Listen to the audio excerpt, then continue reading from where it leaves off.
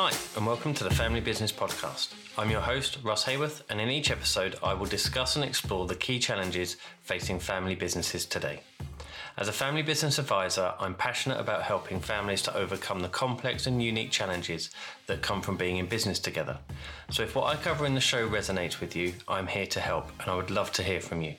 You can get in touch with me at fambizpodcast.com/work with Russ. You can also sign up to the newsletter there and receive the latest blogs, podcasts and videos directly in your inbox. I would like to thank my friends at the Institute for Family Business for their continuing support for what I'm doing with this show. The IFB is a unique community of family businesses with common challenges, interests, values and goals. To find out more about their work, visit ifb.org.uk. Let's get on with the show. Hi everyone and welcome to this week's show. I hope you are all doing well. We are continuing our look at the developments and evolutions that are happening in the field of family wealth, and I'm joined by three fantastic guests this week who are Dennis Jaffe, Jim Grubman and Kristin Keffler, and they have been doing a lot of work on a topic that they refer to, or we refer to in the show, called Wealth 3.0. Now, if you're not familiar with that term, don't worry, because Jim does a great job in explaining where the term comes from and what we're discussing in terms of the context of the evolution from Wealth 1.0 to Wealth 2.0 to what we're now seeing with Wealth 3.0. So you will hear all about that in the episode itself. Before we get into the nitty-gritty of it, though, please do sign up to the newsletter. You can do that via the podcast website.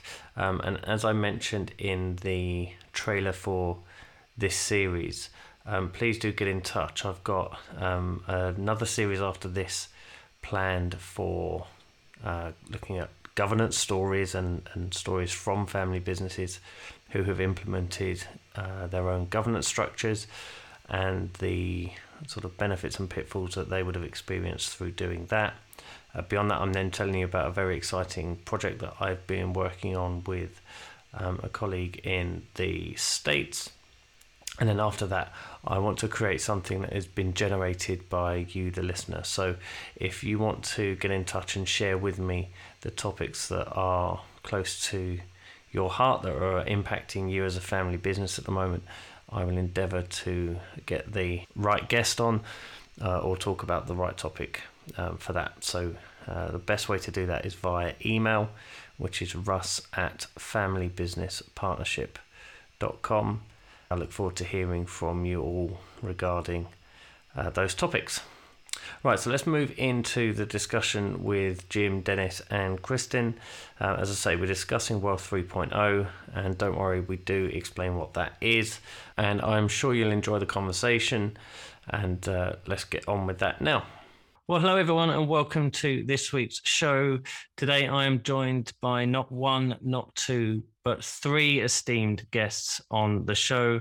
We have Dennis Jaffe, we have Jim Grubman and Kristin Keffler. Those who are regular listeners to the show will know Dennis and Jim from previous shows, and we're delighted to welcome Kristin for her first, I'm sure not last, appearance on the show.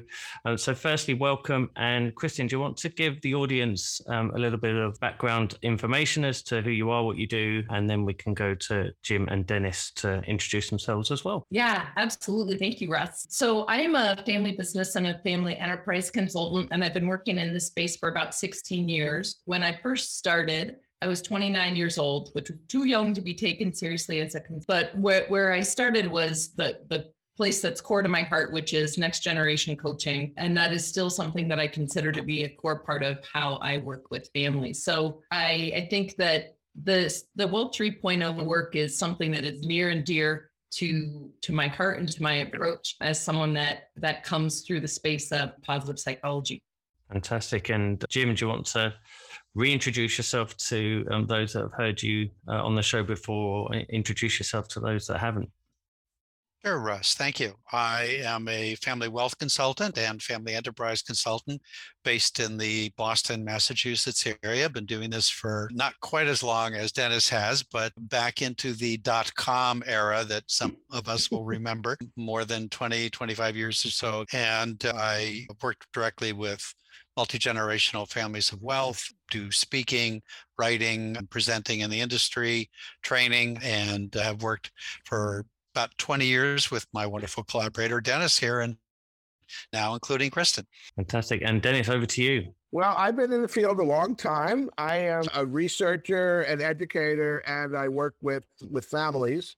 And that's I do all those things as a way of learning as well as doing service. And I'm recently off for two research studies. One was a global study where I interviewed and visited 100-year families and interviewed members of two generations and asked them what they had done and how they accounted for their long-term success. And that put together in my book, Borrowed from Your Grandchildren. And then more recently, I came out with a book with my colleague, Amy Hart Klein at Pitcairn, where we interviewed 40 women who are new matriarchs from first or second generation about how they became family leaders. So I draw on a lot of experience, and I'm starting to work again and travel with families. But this is wonderful kind of area of practice, and it's always new, and we're always finding ideas to challenge. Absolutely. And that brings us very nicely onto the topic of today's conversation, which we've titled as Wealth 3.0. And before we get into perhaps the detail of Wealth 3.0, it would be useful to place that into a context. So, Jim, I don't know whether you can kind of run us through what Wealth 1.0 was and what Wealth 2.0 was, because again, for those that perhaps are outside of the field might not be aware of what those terms are and what they mean. Sure. This was something I coined. The origin of all this goes back to a lunch conversation I actually had with a wonderful guy that we all know, John A. Warnick, who has run the Purposeful Planning Institute for well over a decade. And he and I were talking in January of 2019 about the fact that PPI was coming up on a decade of its work and what was looking ahead. And he asked me to think about that and maybe do a keynote. And so I started thinking back on the history of the field. And I think, Russ, that's sort of your reference that not everybody really knows some of the history of the family advising field regarding wealth and families. So I did a little bit of a retrospective, and where we started was that before about 1980, plus or minus, it's important to realize there was really very little that was written in any depth or detail, particularly about what we might call everyday wealth. Most of the writings were about dynastic wealth, the Mellons, the Carnegies, the Rockefellers, and what general society knew of wealthy people was mostly a long-standing old money kind of wealth. And there were books written about it. There was some relatively obscure psychological, psychiatric articles, usually in a fairly negative way. But there really wasn't much. And the whole industry of wealth management really in the modern times had not been born yet. And then starting in the late 70s and moving through the 80s, the field of family business advising started to be born. There started to be the voices of inheritors coming out. Some of these were the children of the 60s who were maturing and wanted to make their voices known. One of the first well-known writings was the dissertation by Joni Bronfman, who comes from the Seagram's Bronfman family. And she wrote The Experience of Inherited Wealth and talked about some of the challenges of wealth. And through the 80s and up through actually now, then became what I call Wealth 2.0, which is really much of what people know that's been going on for the last 30, 40 years, that on one hand did a great job of bringing out the voices of inheritors, the voices of the wealthy, new wealth as well as old wealth, old money. We had the dot-com era, sudden wealth syndrome. We had the tremendous rise in books and articles, especially through the 90s and the 2000s. Many people know, like Jay Hughes's Family Wealth, Keeping in the Family, Navigating the Dark Side of Wealth, Silver Spoon Kids, Charlie Collier's Wealth and Families, which has gone through multiple editions. And so Wealth 2.0 was really what we are still riding through. And it was a tremendous advance from what was before. However, what my point in the first keynote and what Dennis and Kristen and I have started writing about is realizing that Wealth 2.0 has been infused with some maybe what we'll call unconscious bias or perhaps conscious bias that has been unfortunately negative and pessimistic and has really played up the fears and the concerns and the worries, again, particularly of first generation wealth creators, exemplified by three main so-called proofs that wealth does not survive very long. One is the shirt sleeve to shirt sleeves in 3 generations, cited as being ubiquitous and therefore it must be true. The second being the study by John Ward and Associates in the 1980s, saying that only 30% of family businesses survive through the second generation, 13% in the third, 3% in the fourth. Therefore, family businesses are going to go down. And the Williams and Presser citation that 70% of wealth transitions fail. And therefore, we have to look at the causes and the difficulties in families. And so these 3 proofs of Wealth 2.0 remain very much alive, but as Dennis and Kristen can chime in here, perhaps, we're really beginning to question the validity of all of those. And in fact, the pessimism bias that has been built into Wealth 2.0. So let me stop there and get comments from my colleagues. Well, I'd say that there are a number of things. One is that Wealth 3.0 doesn't negate Wealth 2.0, but it kind of enables us to get beyond some of the kind of deficiencies and unintended consequences of Wealth 2.0. So I think that's one of the things that needs to be repaired in Wealth 2.0 is a tendency for financial services firms and advisors to kind of sell small projects, and to do that by doing everything they could to get the family committed. But I think by getting the family committed using scare tactics and things like that, what they had as an unintended consequence is that the family members felt more dependent. They felt, wow, we can't survive without this lifeline that our financial services people. So in order to get the contract and get the work, which is what they have to do, they were, kind of creating dependency in families rather than helping families to see you can do it. You can really begin to govern yourselves. You can begin to grow and develop, and you don't have to be done in by your limitations. And so I think that, we're trying to make a course correction in 2.0. We certainly don't want to obliterate it.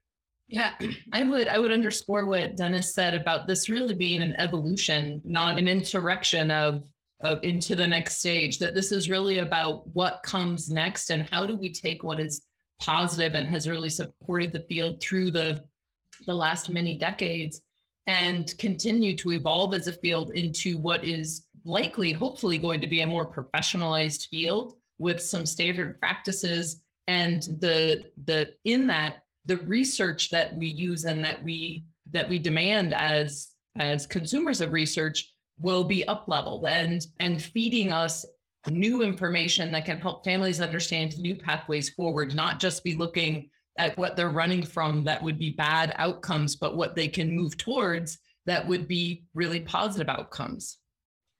Yeah, I think that's a really valid point there. And Dennis, a question to you in terms of what you see in the research that you did on a 100-year family businesses is obviously they are those that are successful as family enterprises over that time period. But did you see in your research, and I've read the book, so I kind of know the answer to this. What we're not saying is that the Wealth 3.0 is a move away from having to work harder in order to sustain family enterprise or sustain family wealth, but it's much more about the focus that we put on it being a positive one rather than the pessimistic one. Is that a fair summary?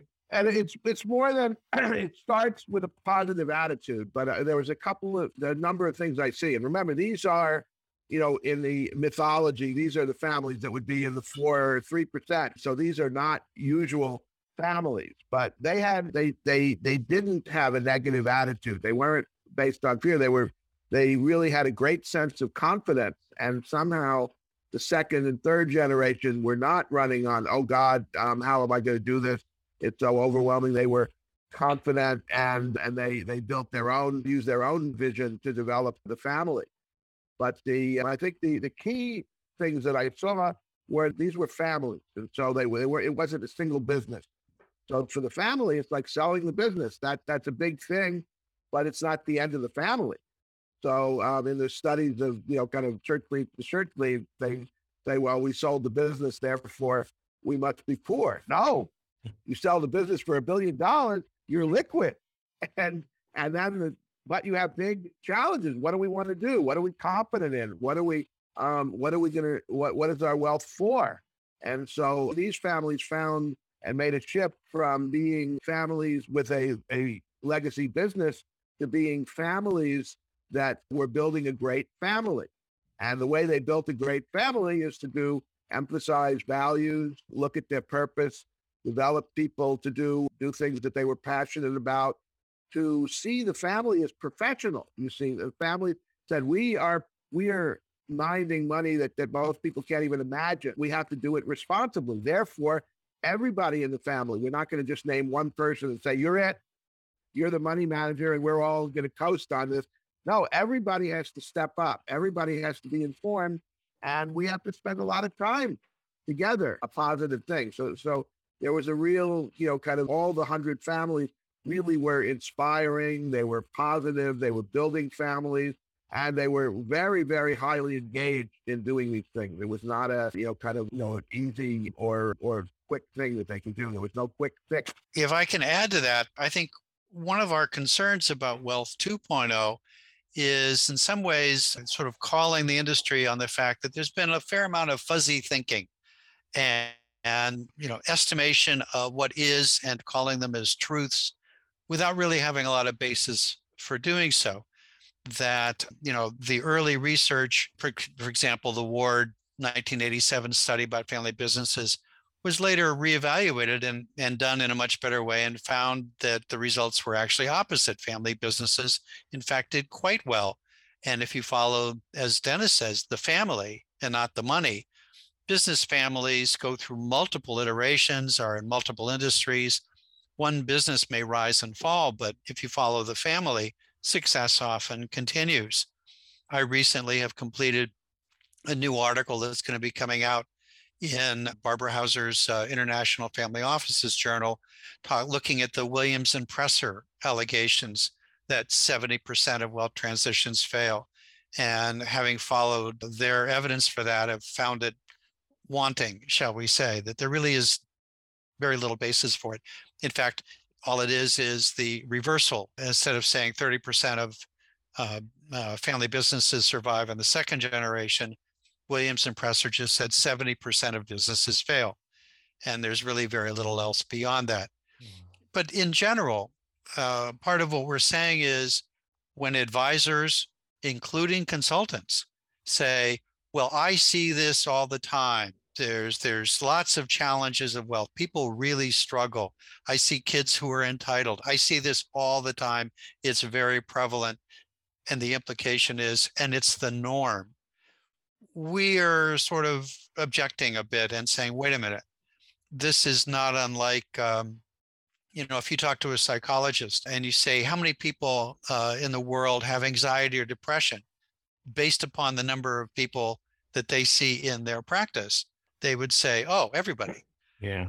But, studies of actual prevalence in the community indicate that anxiety might be present, in 17% of the population. You cannot extrapolate from the what you see.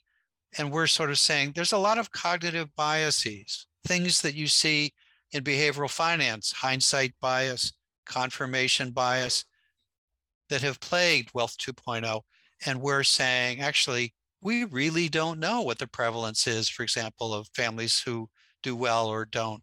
And we need to say, we don't know, rather than fill it with statistics that in fact may be false. Yeah. And I think sometimes there's a bias from an advisor's perspective on the outcome that they perceive as a successful outcome might be completely different to the outcome that the families perceive as a successful outcome. If we use, the passing of the business down multiple generations as one definition of success, that might be burdening the next generation in a business that they're not necessarily that enamored with, that they want to do. And actually selling it and allowing them to follow their own dreams and passions might be the best outcome for everybody.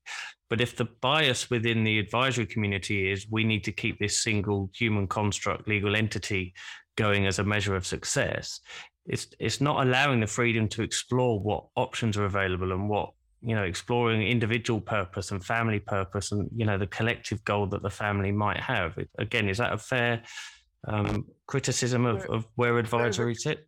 I think one challenge is that after the beginning of the field, the research focus passed to the business school, and if you're a business school, you study a business. So whereas in Wealth 3.0, I think we're studying families, and the family has a business, but that isn't who they are, and that isn't their destiny. So just shifting from the business first to focus on the family creates a different research perspective. The other thing about the negative bias is there's a little bit of a wish fulfillment. All the media is about kind of dysfunctional families. We love to see that like they get their just desserts, and there's a little bit of that in saying you families will be entitled and decay over generations. When it's just a wish or a challenge rather than a sentence. And I think for Kristen and Dennis and I, and actually Russ, you work in the field as well. This is the thing, which is we see a lot of families who are doing okay, in fact, doing quite well. They get no attention. And in fact, and again, this is a cognitive bias regarding stereotypes, which is if you point out a family that's doing well, they say, well, yes, that's true, but they're the exception. So they avoided the curse of shirt sleeve to shirt sleeve. It's always framed as the norm is decline and pessimism, and the exception is when somebody does well. And, our message is, wait a minute, we actually really don't know, that we have no good evidence.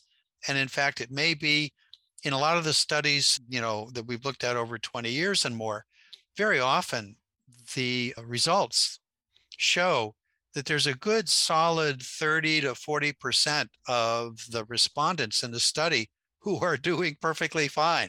But the headline says, 53% of parents were worried that their kids might be entitled.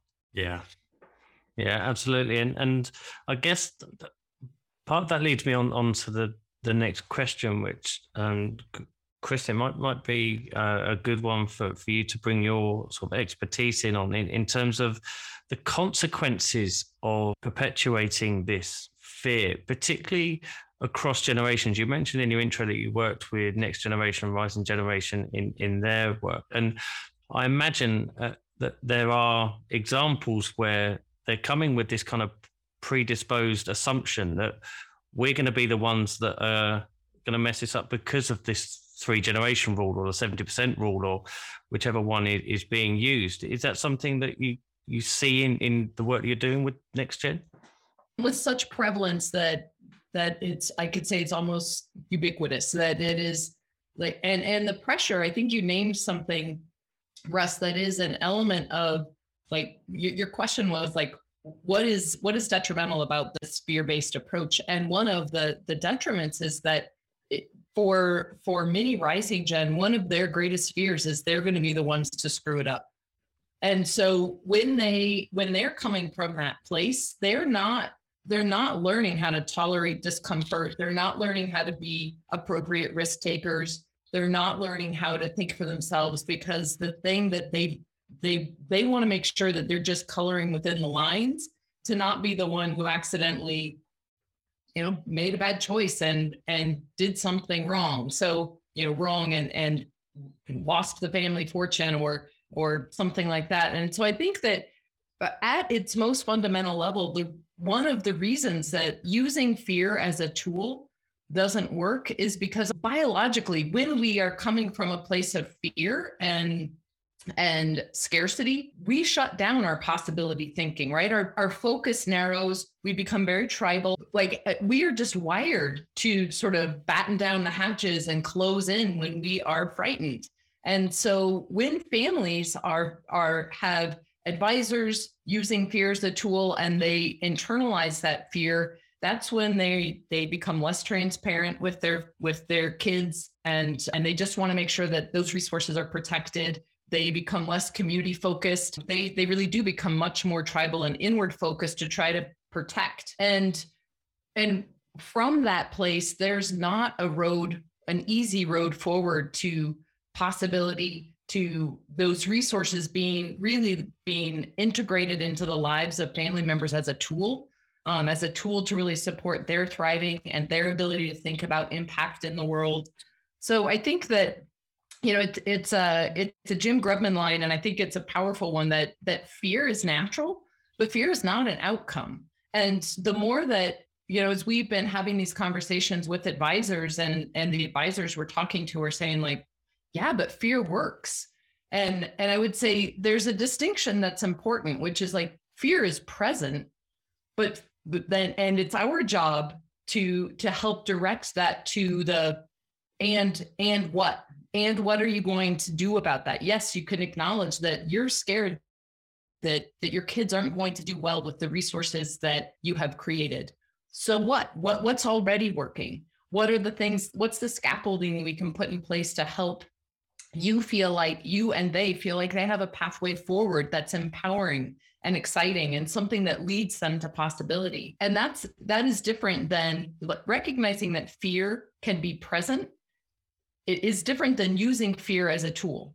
And I think that that's one of the places where it's an important recognition for our field to move past. It's time to let fear as a tool sort of go into the past as we think about really building out our toolkits in a much more robust and engaging way for families. That brings me to a question, and I'm really interested by the comment that fear works, because as a kind of sales technique, I guess you could boil it down to, it probably does work. But my question would be, who does it work for? It works for the institutions that are then trying to sell the solutions to that fear. It doesn't necessarily work entirely for the family who, as we spoke about earlier, are able to explore the possibilities more if they embrace it through a more positive mindset. So the question I have, and throwing this open to anyone who wants to grab hold of it, is who's responsible for driving the change or the evolution to Wealth 3.0? Because if I'm in an environment where my fear tactics are working, it's generating revenue, it's creating solutions, that the incentive to try and drive that change is difficult. If I'm a family listening to this going, absolutely, I want to embrace the possibilities and the positive elements of Wealth 3.0, and there's nobody out there actually embracing it from an advisory position, we're left in a position where it's very difficult to match a positive Wealth 3.0 firm with a Wealth 3.0 family. Have you got any thoughts on who needs to take the lead on this? Well, I would start by saying that's actually where Kristen and Dennis and I are at now, which is doing more writing about the techniques, the practical applications, and the how-to of Wealth 3.0 for advisors in particular. In the article that just got published in Trust and Estates, that was our first rollout article, I tell an anecdote where I'm talking with an advisor and we're talking about families that he works with, a financial advisor. And then he makes a comment, which is, and we've done well. I've done really well, way beyond my dreams and stuff. And my wife and I, we really worry about our kids too. They have a much softer, better life than ever I had growing up. And then he says something like, shirt sleeve to shirt sleeves, I just worry, what's going to happen with them. And I had a choice of what to say at that moment. I could have said in a fear-based way, yeah, it's really tough and a lot of families don't survive and you really got to watch your kids. But instead, I asked him a positive question. I said, well, tell me a little bit about your kids and tell me what you and your wife have already done. His kids were, I forget, like 12 and 14. Tell me what you've already done to try and help your kids grow up responsibly and do well. And he starts ticking off all these things that they have done with money skills and charitable giving and telling stories and involving his kids. And all it took was my asking a positive question versus confirming the negative. And after he goes through this, I said, well, actually, it sounds like your kids are doing pretty well.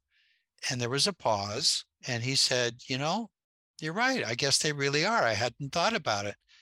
And then we talked about what he could do to continue and expand.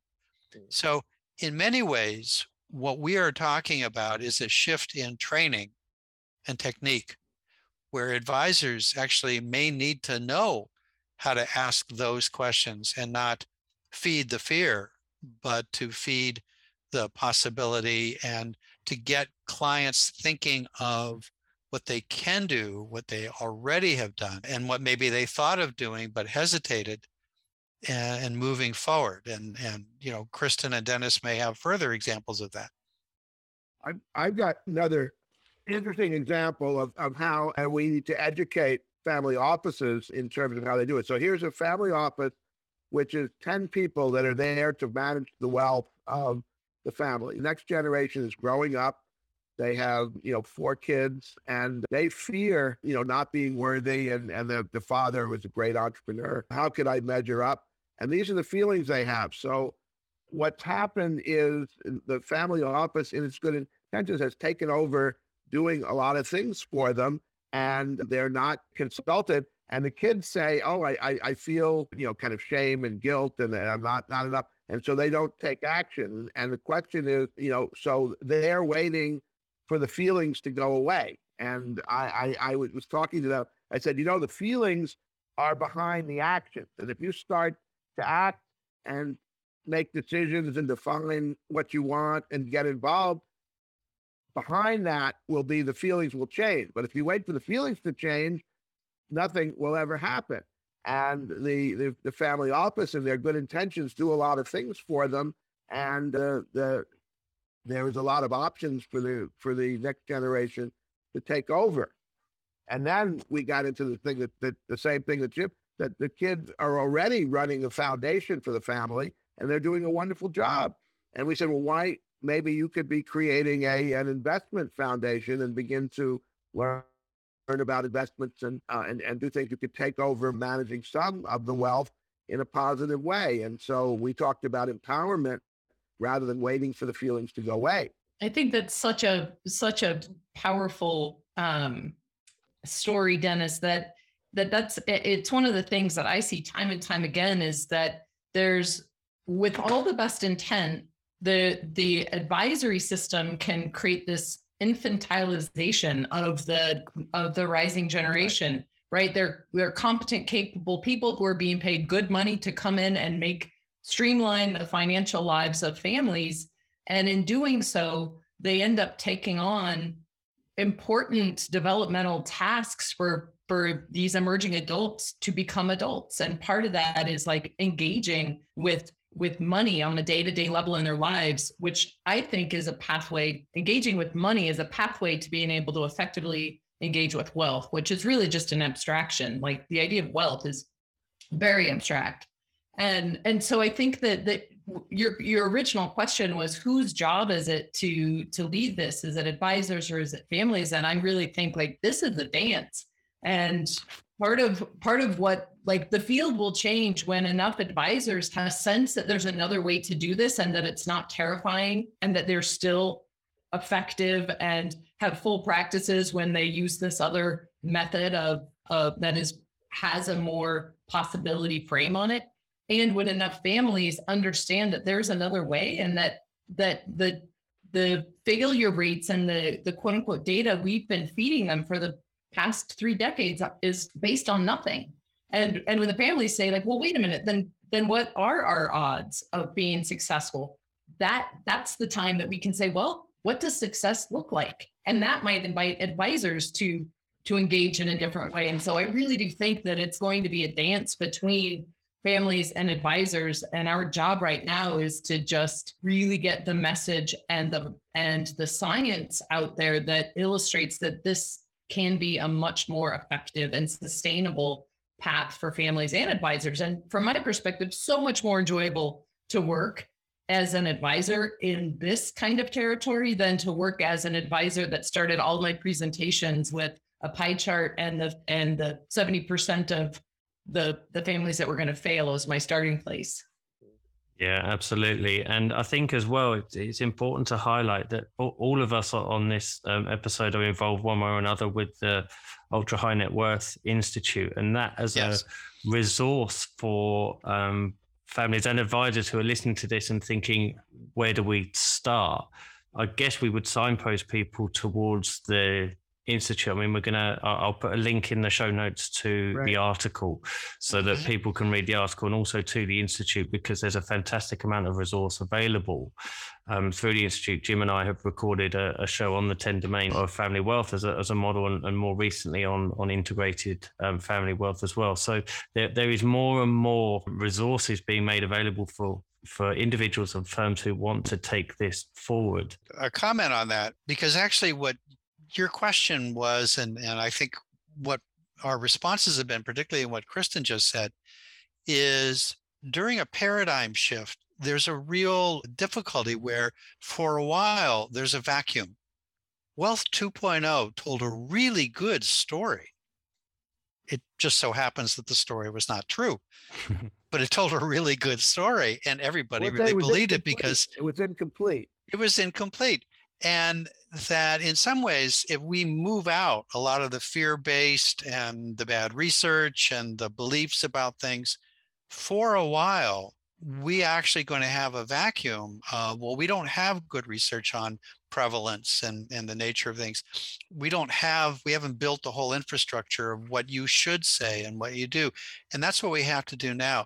And I think for the industry to, number one, be able to tolerate that and not have to have quick, easy answers to things which actually, have their drawbacks. For a while, we are going to have to realize we're in between stories.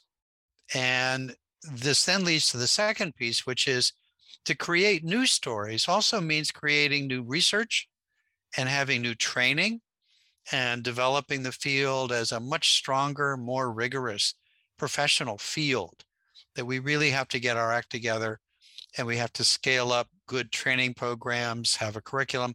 Your comment about the 10 domains made me think of that, Russ, which is the idea that, we need consultants and the field to have more rigor in understanding the knowledge base and the skill competencies that are needed. So, paradigm shifts are not easy. We went through this last time in the 1980s when we went from 1.0 to 2.0. And so we're entering a period where it is going to have to take some work. We are going to have to persevere, and we're going to have to keep talking with each other to build this.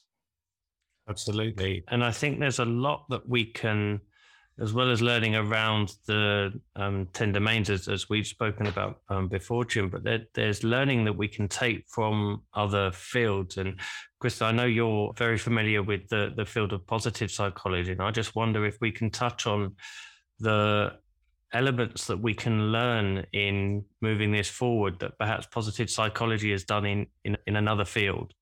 Yeah, absolutely. I do have some specific things I want to name, but something Jim just said also that I think there's also some parallel information we can take from the field of positive psychology, which is when the field of positive psychology actually, well, sort of in its official naming and how we think of it today is about 25 years old. And has deep roots, way back to ancient philosophy and really looking at whether it was Confucius or Lao Tzu or the Greek philosophers. Like a lot of what positive psychology has as its underpinning today comes from long ago thinking, and has had many iterations through the years, including humanistic psychology. And right, so in that way, positive psychology has traversed different eras of its own. And the thing that was the sort of flashpoint that made positive psychology become a field of its own was Marty Seligman saying to the field, we now understand human suffering as a result of all the research and grant dollars that got thrown at mental health after World War II. We have a much stronger understanding of human suffering, but we have lost our psychological roots in understanding human thriving. And when he brought that call to action to the field, within about 3 to 5 years, if you look at a graph of the research that exploded after that call to action, it went from, this sort of like trickling of research that would really be considered solid empirical research looking at human thriving to this hockey stick that hockey stick is still alive today and growing as the field has expanded into looking at positive organizations and the use of appreciative inquiry and looking at family systems as a subset of positive organizations. I think that whether we're looking at the individual use of character strengths or the idea of looking at character traits such as grit and a growth mindset, there are so many places where there's whole fields being like subset fields being studied in positive psychology that we can take from the research that's being done there and plug it into our work until we are building our own research hockey stick.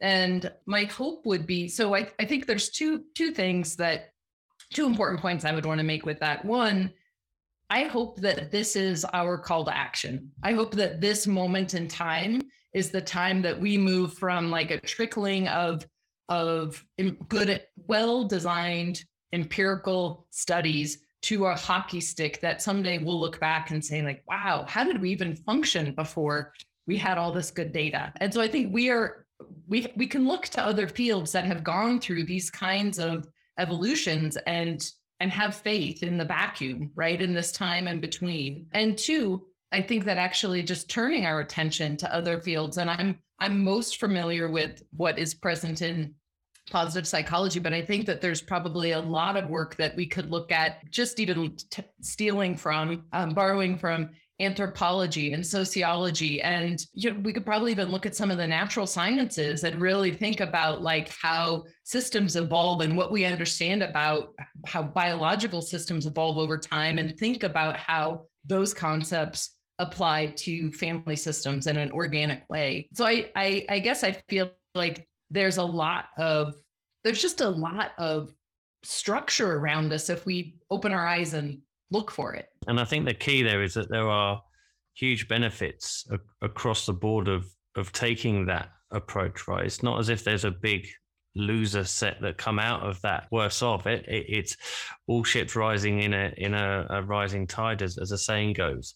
I also think part of the importance in terms of embracing this paradigm shift, and as Jim and you have mentioned about the vacuum, is in my very limited understanding of the positive psychology field, is when it was first emerging, there was a lot of criticism towards it as if it was happyology, I think it was kind of being rephrased as. Yeah. And yet that hockey stick of research has proved that they were onto something, right? And it's much more established and recognized. It's not to say that one is better than the other, but embracing learnings from all of it is perhaps a way forward. And I think if we collectively, I'm referring to us as the field, can help to accelerate and to energize the work behind that, then again, everybody's all the better for it. I'm very conscious of our time, but I want to give us a little bit of opportunity for some concluding thoughts. So I don't know whether, Dennis, you want to share your sort of concluding thoughts and your rally call to the field off the back of what we've just been discussing. Well, I think that the theme that we've been focused on for the last couple of minutes is that this is an evolution. It's not a cancellation. And I think that we can learn from dichotomous thinking. This is good. This is bad. Generally, that's not a good way to look at things. To look at things and say, hey, we tried something. It was successful up to a point, but it had some deficiency. Now we're going to learn from the deficiency and move on to the next thing. That's the attitude that we need to bring to this. We're not canceling 2.0. We're developing it, and all of the field is developing because the people's way of looking at wealth, people's needs, the complexity of the world, everything is changing.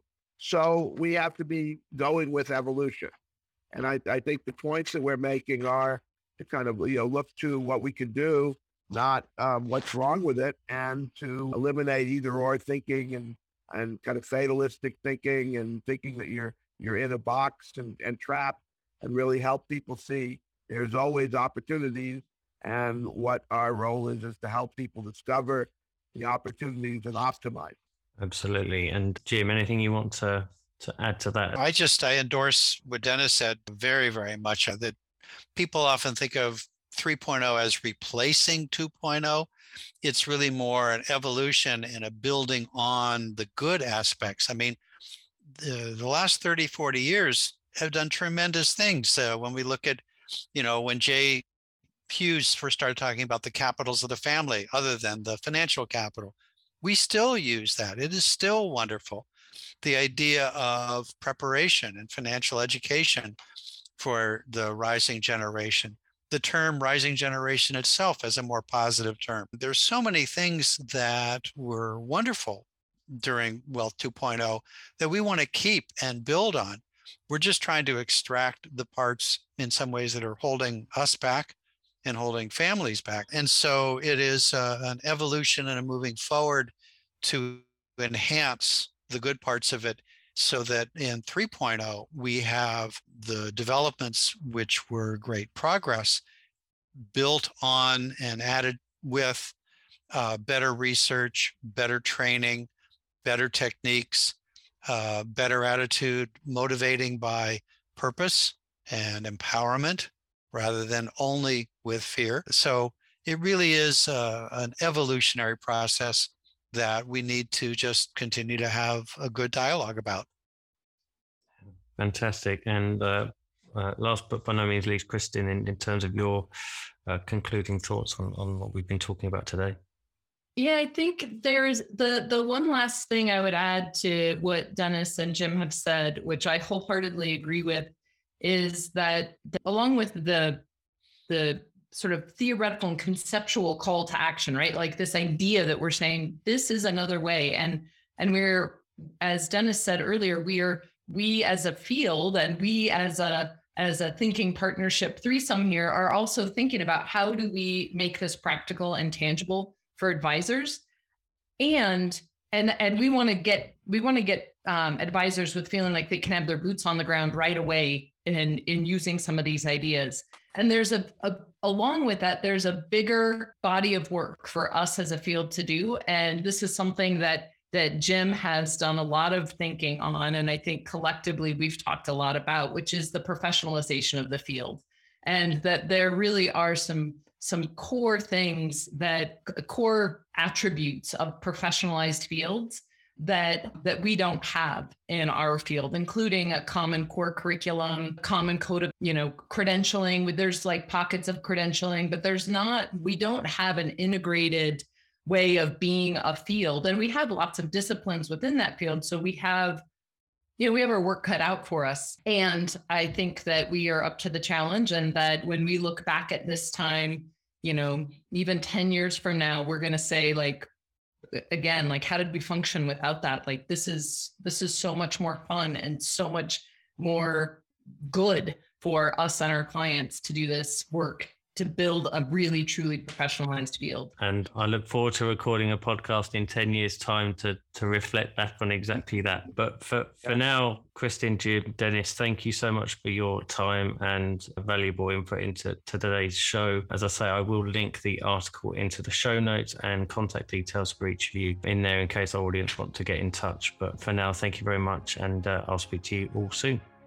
Thank you for having us. Thanks for listening. I really do appreciate it. If you found the show helpful, please consider leaving a review on iTunes and remember to subscribe to our newsletter. If what I've covered in the show resonates with what you are facing in your own family business, I can help.